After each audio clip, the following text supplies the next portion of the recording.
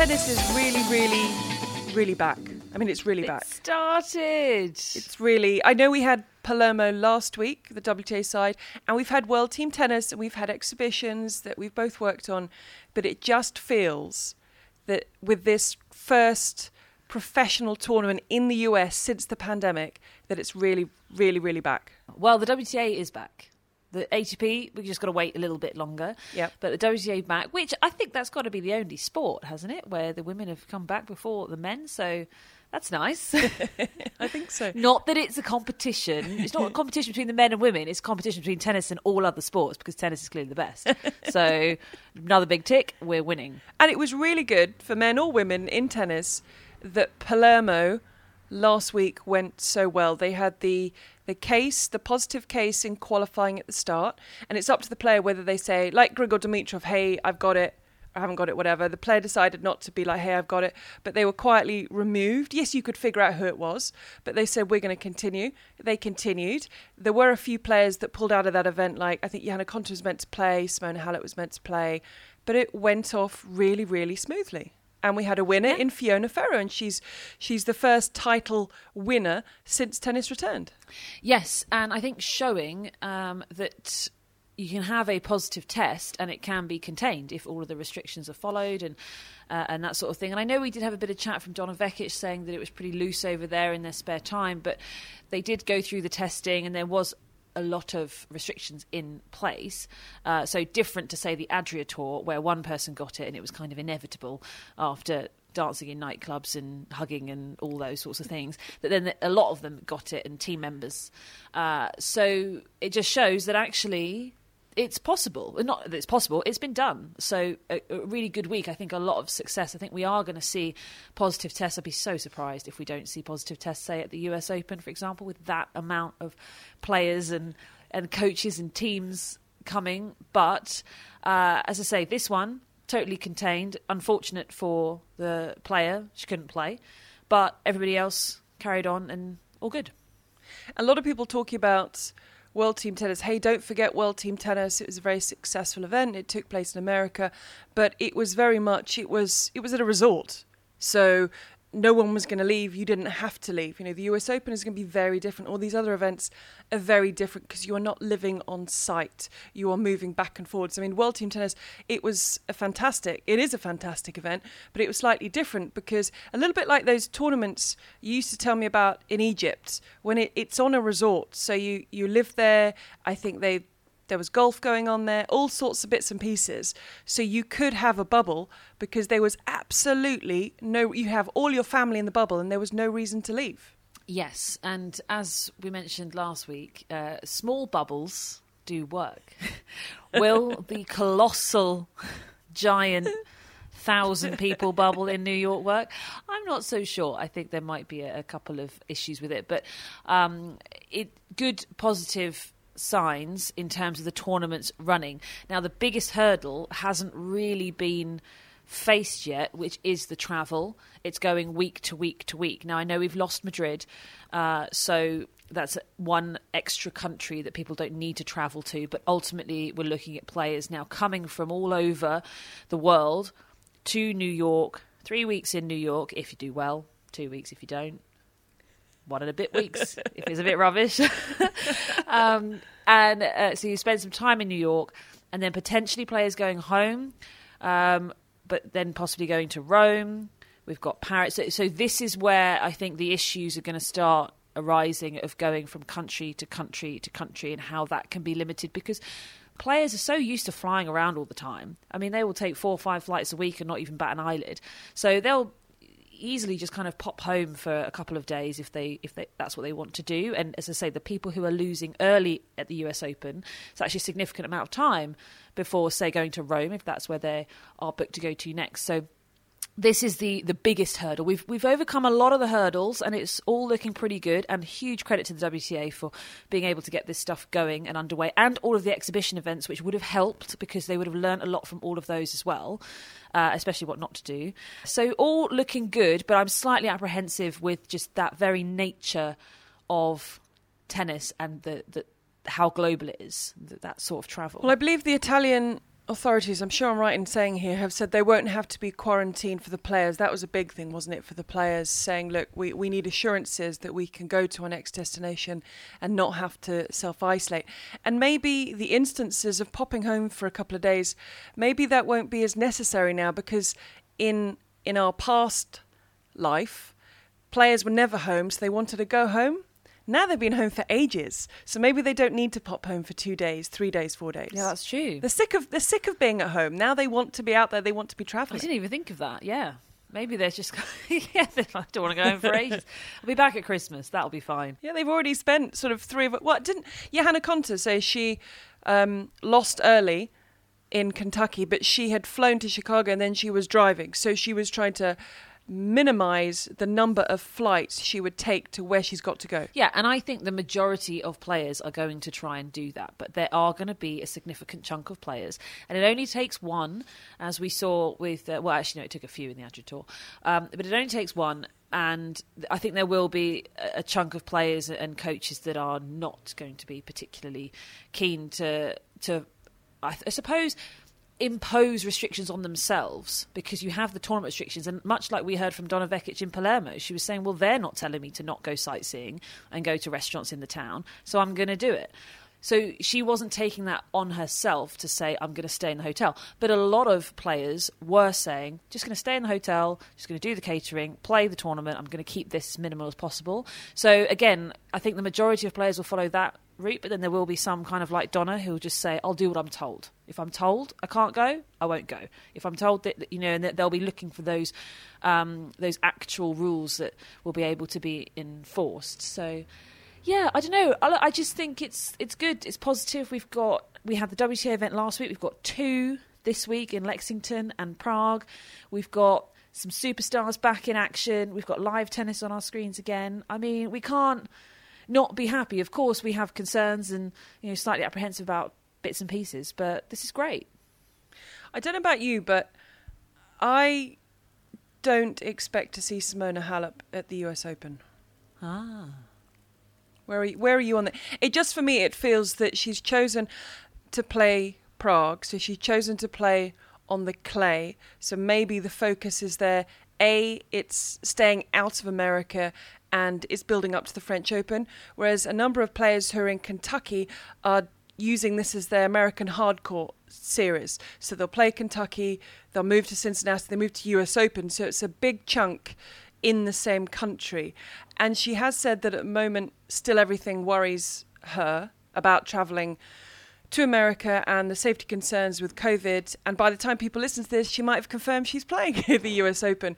But I don't know, it's just a feeling that she didn't go to Palermo because of the worries. She is very concerned about it, as we should be, as most people are. I don't know, what's your gut feeling on whether she's going to be at Flushing Meadows? Yeah, I mean, it kind of seems like she's not going to play, that she's probably going to focus on the clay. I mean, it's tough. The pull of a Grand Slam is absolutely huge, but the risks of going somewhere like the States is difficult, because the thing with this sort of illness, as everybody is aware of by now, is that it's just not in your control. If other people don't want to follow the rules, if other people don't want to wear masks and social distance and that sort of thing, there's nothing you can do about it. If people want to get in your face, that's what they're going to do. And it seems like that in America that is much more common than it is elsewhere around the world in terms of that sort of thing. So I think that is a little bit intimidating, and especially a lot of these tennis players are kind of, I wouldn't say they're control freaks, but they like to be in control of stuff. So maybe they're control freaks. I don't know. I think it's unlikely that we'll see her. There's probably still a chance. But, I mean, she's doing the right thing. She's entered. She's waiting to see how things kind of play out a little bit. But, she scrapped her way through, didn't she? 7-6 in the third. Good old Simona. That's what we know from her. But, yeah, so she's... I think we'll just see her on the clay this year. There is a lot of rust on a lot of players, and understandably so, because you were talking about it with saying they were being a little soft and floppy. Were they your words, or did you use different words? Soft and floppy. So it was soft and floppy, wasn't it? Because they're not soft and floppy tennis players. They're not hardened in match situations. And come on, let's look at Serena Williams. She was a set down, 4-all, love 40 against Bernarda Pera in her first match back. But she's Serena Williams and she was able to turn it around and come through. Yeah, but I say soft and floppy tennis players, and you obviously pull out the greatest of all time and say, well, what about this? Well, okay, but it's slightly different. There are going to be exceptions. It is actually quite funny. I do that a lot sometimes. I refer to tennis players, and I'm thinking about sort of the group of professional tennis players, sort of ranked from like 20 to maybe 150. And then people start talking to me about Roger Federer, and I'm like, but that's different. That's just Roger being Roger. That's not him being a professional tennis player. Often it happens when I'm talking to kind of parents of players and that sort of thing. I talk about being a professional tennis player, and they'll say, well, Roger does this. And I'm like, okay, but that's not being a professional tennis player. That's totally different. But yeah, what was your question? I can't remember. Well, in a sense, there was a little soft and floppiness around Serena Williams, because she was in a situation where she was very close to losing in the first round of Kentucky, because there is rust there. She's been practicing on a court that she said her husband built for her when they flew the surface over from the USTA. So she's had a court built for her. She's been practicing and playing as much as she could, but you then get into a match situation and things are very, very different. It's not as straightforward as maybe it once was. See, I take it the other way. I don't think it's soft and floppy. I thought that was gritty. I mean, she's never going to play well. She hasn't played in ages. The same for a lot of players. And she really had to tough that one out. She was up against it. Set down, was it 4-all and down a few break points? Love 40. Yeah, love 40. There we go. And managing to turn it around, because Serena just manages to dig deep, find the champion inside her, and she can do that. I think for a lot of players, they can't. If they're not playing well, they're not playing well. But is there not? There's a bit of rust in there, but is there also not a little bit of soft and floppiness in there just because she hasn't played? I know we've seen Serena Williams in that situation where she takes breaks, comes back, and is in a situation you think, no, this is not going to happen, and then she turns it around. But like, whether we're talking from Serena Williams to the world number 125, I don't know who that is, but there's going to be an element of rust and floppiness. There's definitely going to be the game. I was talking about soft and floppiness in terms of the body, in terms of the injuries that you might pick up. You're not quite hardened. You need to get a lot of matches and you harden up the body in that sense. And there will be some soft and floppiness, or what you say, rust, in the game. But the mentality, that's where it's going to be really interesting. For a lot of players, I think they will roll over, because that takes training as well. Being able to concentrate for that amount of time is not a natural thing. That takes work and application, and doing it week in, week out. It's really, really difficult. And when you stop playing for a chunk of time, your concentration just starts going, and you're trying to drag it back to the court, and you just can't do it. It's something that I think players take for granted, because it is there, just being there week in, week out. But after a long break like this, it's something that you need to really kind of get whipped back in shape. But in terms of the resilience and grit on the court, as I said, I think we will see a lot of players go over and be a bit soft and floppy, but not Serena. Do you think it is a help or not that there's no fans in terms of being able to concentrate? Would having a packed stadium there, if you haven't played for so long, could that actually be more distracting than having nobody there apart from a handful of people working on the tournament? I don't know whether that makes a big difference or not, to be honest. I think either way, the majority of the time in a tennis match, you're not playing tennis. So that's where the thoughts can wander, whether it's between points, and not during points. That doesn't really happen. You're not thinking about what you're ordering for dinner happen. In the middle of a void. Definitely shouldn't happen. When you sit down at the change of ends, some people are really good at switching on and switching off at the change of ends. Other people have to kind of try and control it. So you see the players who put the towel over their head, and they have to stay focused, because otherwise they will get distracted. They can't switch on and off. And once they get distracted, they'll then go out and play, and they can't find their focus quick enough. And then you get some players who are really good at switching on and off with ease. Something like Federer, he's often singing, he's looking at the kiss cam, he's kind of getting involved. Something like Nick Kyrgios is probably having a chat with half of the crowd at the change of ends. And but then they start playing and they're right back on it. So you get, it's different for different people. So I think for the people who are good at switching on and off, they'll probably do a little bit better. But the ones who are, I suppose, need a little bit more control over it, there's a lot of time to think. And whether there's crowd or not, it's just, I don't know, there's just time to think. It was interesting, the question was put to Coco Gauff's father, Corey, would it affect his daughter that there are no crowds? And he said, well, no, she's only recently come through the juniors. There are very few people at junior events. So if anything, she is more used to playing with fewer people to none than with tens of thousands of people in the stadium watching her. Well, and that's the case for the majority of players, as I say. For professional tennis players, they are used to not having a big crowd. For Serena Williams and Roger Federer and Nadal and Djokovic and those sorts of people, they're not so used to it. I think it's interesting that you separate them like that. So when you're talking to the parents of juniors, do you have to make that separation? Because automatically, I mean, if I speak to people that don't really know a lot about tennis or watch it yet, of course they say, oh, have you met Roger Federer? Have you commentated on Serena Williams? And so it's natural for a parent to say, I want my child to be like one of those two. So do you have to make the distinction between those players and the rest of the tennis players? Yeah, and it is a bit difficult because I love that those people are inspirations. So particularly being, in Britain, Andy Murray is a huge inspiration. But it's just understanding, I saw Andy coming up from probably 10, 11 years old. He was similar age as my brother, so they were playing against each other a lot of the times. I saw him in tournaments, and it was a sure thing that he was going to be a top 20 tennis player. It was just, he was so good.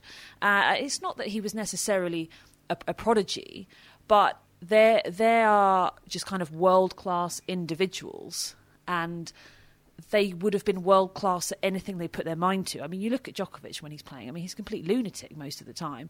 But if you apply that into any situation and channel it in the right way, then you're going to... Do you know what I mean? Like, they just have this thing that's really in common between the few of them, and it's the same with the top players and athletes in different sports. It's them. Andy Murray is Andy Murray. He could have been a professional footballer. I'm sure he would have been amazing at that. He could have picked anything. He just happened to pick tennis, and we're very appreciative that he has. But for the bulk of professional tennis players, it's a totally different situation. So what do you say to parents if the mum comes along? Because when you speak to anybody about their idols growing up, it's going to be one of the greats. Every now and then there's a slightly random player in the mix, and you're like, oh, that's quite interesting. But it's natural for these players to look up to these players. So you're not saying don't look up to the players, but you're saying be realistic, and the chances are you will never be like that player. Well, no, for sure. You can aspire to be like them, absolutely, and you can take the inspiration from them. And so you should. That's one of the greatest things about them being idols. But it's just... So when kids say, I want to be a professional tennis player, it's understanding what that means, what that looks like. Being a professional... So what does that look like and mean to you? Well, being a professional tennis player is... being somebody who's playing in the Grand Slams, week in, week out, grafting, it doesn't really matter what the ranking is, but they are earning a living from the sport. And, that's being a professional tennis player, right? If you're professional, you're earning your living from the sport. And there are so many players who have kind of been 50 for years and years and years, and that is being a professional tennis player. It's more, you can take the inspiration and the aspiration about the world-class players, but what you actually want to achieve and be like, I think, on the whole, is a little bit different, just being realistic. Because otherwise, the trouble is that people get put off in a lot of ways. They might look at Andy Murray's journey and say, well, I'm falling behind. It's like, yeah, but he was ahead of everyone else, so it's fine. Or they might look at Coco Gauff and say, well, I haven't won a tour event before the age of 16. It's like, well... yes, but she's Coco Gauff. It's very different. So it's just understanding that, there are a certain amount of jobs available being professional tennis players. And yes, once you get to being a professional tennis player, then if you want to apply yourself like the very, very top do, then by all means go for it, and you can get there like they have. But I don't know, it's a little bit different. You see these players when they play as kids, and they are operating at a bit of a different level. There's always something about them that is different. And it's always a little bit sort of lunatic-like, like Djokovic. The level of drive and application is not normal. in my opinion, in comparison to the majority of athletes. And you see that everywhere. I watched the Michael Jordan documentary, very similar. I'm sure it's the same with with the top footballers that you've spoken to as well. There is something different about them. They are world-class individuals that were going to push the boundaries of whatever they apply themselves to, and we're just fortunate that they chose to do it in tennis. And it's interesting you talk about the tennis aspect. I've seen this with young footballers coming through the academy at Chelsea. And if you ask a tennis player, what would you like to achieve? Largely to be world number one, to win a Grand Slam, etc., etc. You'll get a few that say, I just want to be the best I can. Footballers, it'll be I want to be the next Messi or Ronaldo. I want to win the World Cup. I want to win the Champions League. And a lot of the players I work with, and they got to about the age of, there's a big jump when they got to about the age of 16, 17, and they realised maybe it wasn't possibly going to happen and they possibly weren't going to be Ronaldo. They got very, very disillusioned and they kind of lost their way. And yet every now and then there was a player who would say, well, actually, I'm not going to be the very best. And being middle of the road, so maybe, as you say, being a professional tennis player isn't good enough for me. If I'm not going to be the best, I'm going to leave the sport, which I think is quite a brave decision. And I've known footballers who've said, I realised that I wasn't going to be, shall we say, the next Frank Lampard. He was in the position of a Frank Lampard. So he actually left and did something completely different. And he was told, but you could have a really good professional career. It might not be in the Premier League, but you would make a living and you would be a professional footballer. And he said, it was one particular guy, he said, that's not good enough for me. That's not good enough. If I'm not going to be what I wanted to be or what I thought I could be, I'm going to leave the sport altogether. Yeah, and that's the battle that definitely I face when I speak to parents. It's, well, they're either going to be Andy Murray, Coco Gauff, Serena Williams, or what's the point in all of this? And it's so extreme, and there are so many benefits to playing. And I mean, and I feel like I try and get them to improve their level of respect for professional tennis players. And the problem is if you're just watching tennis on TV, you only ever really, and if you're just watching the slams, okay, I know some of our tennis listeners are super fans and will be watching all of the matches everywhere all the time. But if you're kind of a bit more of a casual fan, which the majority are, if you're only ever watching somebody ranked 70 when they're on Philippe Chatrier getting destroyed by Nadal, or they're on Arthur Ashe taking on Serena Williams, and yeah, it makes them look average and it makes their life look not great, in that sense. But actually, when you go out to the outside courts, and you've been to lots of slams, and we've both been fortunate to do that. I've been fortunate enough to play on some of the outside courts. And when you see somebody ranked 70 playing somebody ranked 90, it's often, they are the best first round matches you can watch in terms of the competitiveness. You've got a group of people that want to watch the stars, and then a group of people who want to watch the quality tennis. And that's where you go and watch those matches. And they're amazing in the early stages. I feel like sometimes when young kids talk about what they want to be, they actually don't have enough respect for what they're talking about. So, and I think they get mistaken. And it's also very common in girls, is that you ask them questions, and sometimes you do little quizzes when you're on the road or if you're at training camps and those sorts of things. And I think they don't have enough respect for women's tennis, because or if you ask them an open question, like who is the youngest Grand Slam winner of all time, they only ever register and think about men. And so you'll get the sort of Boris Beckers, you'll get Hewitt, you'll get all these sorts of things. And it's such a shame. You can understand maybe the guys doing that, but it's such a shame because they just so quickly go towards that. And I just feel like you don't have enough respect for what you're actually telling me you want to do in your life. And that would be your ultimate goal, is to be a professional tennis player. And, you're not telling me, you're not having the debate about, well, was it Martina Hingis or was it Jennifer Capriati, or was it this or was it that, or the youngest ever number one, or whatever it might be. I just feel like I'm kind of often having to have those conversations.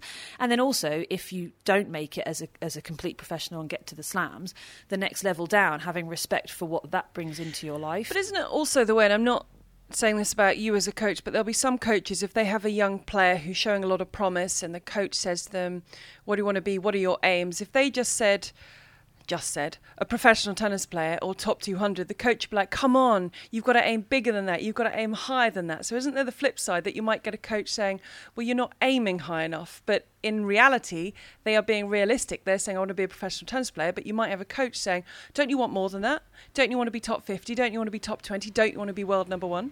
Yes, and I do agree with that to a certain extent, as in it's so good and so important to dream and to have goals and to aspire, and I never want to take that away from kids. And I'm often not having the conversation with children. I'm actually more trying to get parents and coaches to understand kind of what you're actually saying, because as you say, once they start to realise, okay, well, I'm not going to be number one in the world.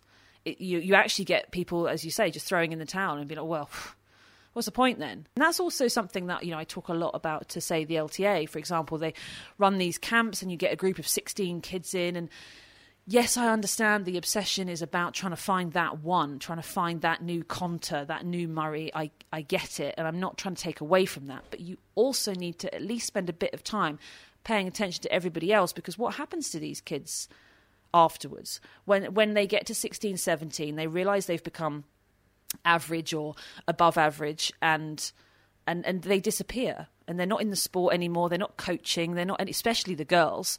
They totally move out of the sport, and it's like, we're losing them. Why would we lose them? They've got good knowledge, good talent, good ability. They've dedicated their life to the sport. Like, surely there's something they can do, whether it's coaching or mentoring or hitting or there are so many different things that they could do, but we do sort of lose them. So it's more out of that. It is a difficult balance to try and tread, because you don't want to tell somebody, stop trying to be Andy Murray. That's ridiculous. But you want them to do that. Andy Murray's a really good role model. But it's just about, I suppose, as they get older, it's about trying to get them to understand the reality of how this works and where the benefits are. Because otherwise they can just end up a little bit damaged and also just a little bit resentful towards the sport. And as I say, they leave the sport and that's it, they're gone.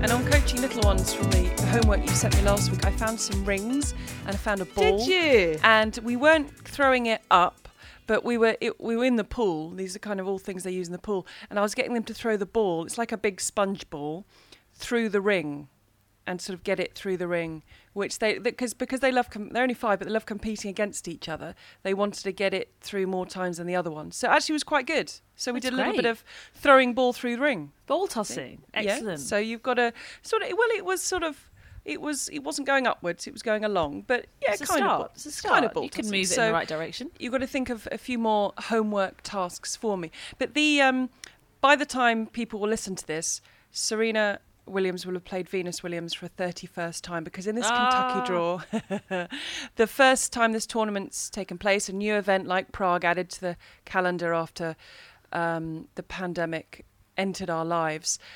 The draw was incredible. I mean, Victoria Azarenka, as we record this, has lost, but they had 4 slam champions in the draw. I touched on Johanna Konta losing early, but Serena Williams against Venus Williams with no one there, no fans there. Kind of weird, right? I mean, those matches between them can be quite weird and sometimes difficult to watch and sometimes a bit awkward and sometimes great. But this will be something quite unique. I mean, I don't know how they do it, to be honest. I'd hate it. I'd absolutely hate it. I'd definitely err more on the side of the Bryan brothers for just pulling out any time they had to face each other and just saying, no, not doing it. But I agree. It's just, it's just so hard. And you've got Venus, who, of course, is an absolute legend in her own right and has been a huge idol to Serena. And sometimes you kind of feel like the only person I think Serena would listen to would be Venus. I bet Patrick is so close to Venus. This is Patrick Mouratoglou, Serena's coach, because anytime she's trying to get Serena to do something, I bet he just sends Venus a little message saying, look, can you help me here? Give her a nudge, because she's not listening to me. She's probably like a secondary coach to her. So, they are close, and they are 2 of the greatest tennis players we've ever seen. Is it surprising? Maybe it's not surprising, but and the WTA, something else they've been doing amazingly are all of these virtual press conferences via Zoom. So they're getting the player there, the journalist can ask the questions. But Serena Williams was asked about being back and how she feels and with everything that's going on, and she spoke about the fact that she's been self-isolating in a Serena bubble because she is particularly vulnerable to the virus because she doesn't have full lung capacity. And I think people were aware of this because she had the pulmonary embolism, which I find really difficult to say, in 2001, had an operation, had a blood clot removed. So there are concerns for her there. She says, look, I travel with 50 masks. We've got this Serena bubble. But is there not something a little bit crazy about someone with that vulnerability playing tennis and travelling at a time like this with a virus that attacks the lungs and has no cure or vaccine? Yeah, and somebody who is a multi-millionaire and doesn't need to be out working, for example. She's not sitting at home being like, I need to earn some money. Like some of the players are. They're like, we need to get out and play and earn. There's also that element to it. She needs to play because she's obviously desperate to get another Grand Slam. She wants to get into shape before US Open. But I do kind of agree. And when I saw... I was watching the video when she walked onto court, and do you know what? I hadn't even thought of it before then. And it was more as she was walking, she was wearing her mask and stuff, and she was walking onto court. I mean, firstly, I was like, "Wow, purple hair, like it." But then I was very much, it just dawned on me, and I thought, didn't she nearly die? Like. This has actually been pretty bad for her, and in terms of blood clots, that's been a big problem, and we know that is a huge problem with coronavirus. So, yeah, I mean, I didn't know that it affected her breathing. I didn't know it affected her lung capacity. In terms of, I just must have missed that detail over the years. I don't know how. I knew she'd had those operations in those situations, but. I just didn't realise that, and it did seem a bit kind of like, okay, wow, right, she's really going to do this. You just have to think, is it worth it? And I know she really, and she hasn't hidden from the fact that she is desperate to equal, if not break, Margaret Court's record of 24 Grand Slams. She's already done it. She's fine. Can somebody tell her? Okay, enough. We're going to stop with this nonsense now, Serena. We were making it up. Okay, actually, a lot of the slams she won, they weren't really Grand Slams, so don't worry about it. But that's the thing. Look, we're not going to get into that debate, but she is largely considered by many people to be the greatest of all time already for what she's achieved, for how she's transcended the sport. You know, she's won a slam, and just decade after decade, she's evolved her game. She is this incredible role model for people on court and off court. But we're dealing with a virus that kills, that doesn't discriminate. It doesn't say, well, I'm going to go for you because you're old. Look, Grigor Dimitrov has spoken about how it's affected him, and he's one of the fittest people we know. I was self-isolating to the best of my abilities. I haven't got a clue where I got it from, and it got me to a not a very nice degree. It doesn't discriminate. There is no vaccine. There is no cure as it stands, and you can be as fit as the next person, but this thing will attack you. And she has a vulnerability in an area where the virus likes to attack. I don't know. I know all the reasons she's playing. You know, she's 38 now, and I don't know if she wants to expand her family, but if she does, as a woman, you have to think about age, because age is a factor. There are 2 Grand Slams we expect to take place this year, and there will be certain people missing. Not that she needs a weakened field, but there will be certain players missing due to coronavirus. I get it, but I don't get it. Do you see what I mean? I just don't know why you put yourself at risk of this horrible virus that you can protect yourself as much as you can. But if someone near you, I don't mean in the Serena bubble, but if someone around you has got it or hasn't been careful, you could get it despite how well you've been protecting yourself. Yeah, and that's what I was saying before. You have to trust other people, and a lot of other people when it comes to the Grand Slam. Is that you're talking people Serena won't even know them. Okay, she'll know most of the players, but she's not going to know all of their coaches and entourage. You know, you're not going to trust every single person there. So it is going to be really difficult, I think. But I just hope that she knows that she does have the record. She doesn't need to be doing this, and that if she feels like she needs to be doing it, she's doing it for herself. Because if she's doing it because of our slot in the media saying, well, 24, 23, 24, 23, 24, like, then it's just silly. And those are the sort of things that drive these top players, absolutely, trying to get records, and what the media says about them, they do try and prove them wrong. It really has. It's been a factor, I think, for all of the top players. But I really hope that is not the reason that she is maybe taking a little bit more risk than she otherwise might have. If she was sitting there, well, I'm the greatest player of all time, I've got the record, I've got millions in the bank, why don't I just wait a little bit and maybe I can play next year? I know that there of course is a clock in terms of the time moving on for her, but yeah, that's all, because it would just be awful if she played because she felt like, well, people keep saying, and they're all talking about, got to get this final one, and that was her drive, and then she got sick because of it. That would be, not very nice. Something else that came up that initially a lot of people in the media, but also players, were up in arms about was the US Open waiver that the players have to sign, basically saying, look, you come here, you assume full responsibility for any risk, including serious illness or death, I'm quoting now from the waiver, that may be sustained by me or by others who come in contact with me as a result of my presence in the facilities. This is a release of liability and agree that it's valid forever. What was your first reaction? Typical American lawyers is my first reaction. Unfortunately, these companies, of course, have some great lawyers involved, and they do throw these things into the contract that a lot of players won't necessarily know about. I don't think it's going to present too much of a problem. I think the majority of players would just say whatever. Would you sign it? I think... It's one of those things, maybe if you're somebody who's quite uncomfortable about going and is thinking, oh, maybe I should go, but I don't really want to. It might be something that would push you towards, okay, actually, I'll just stay. Don't really want to. But is that the kind of thing as a tennis player you would sign at a lot of tournaments? But maybe you sign also. You've got to sign contracts at the beginning, like with WTA and ATP. You become a member. You sign up to lots of different things, and there's all these sorts of things with rights as well. Image rights and all sorts. So, on the whole, tennis players are pretty free in comparison to other sports who are, say, owned by a club and bought and sold like products, like meat. We don't want you anymore, go away. Whereas with tennis players, you are ultimately a freelancer and a contractor, so we do get a lot of freedom when it comes to image rights.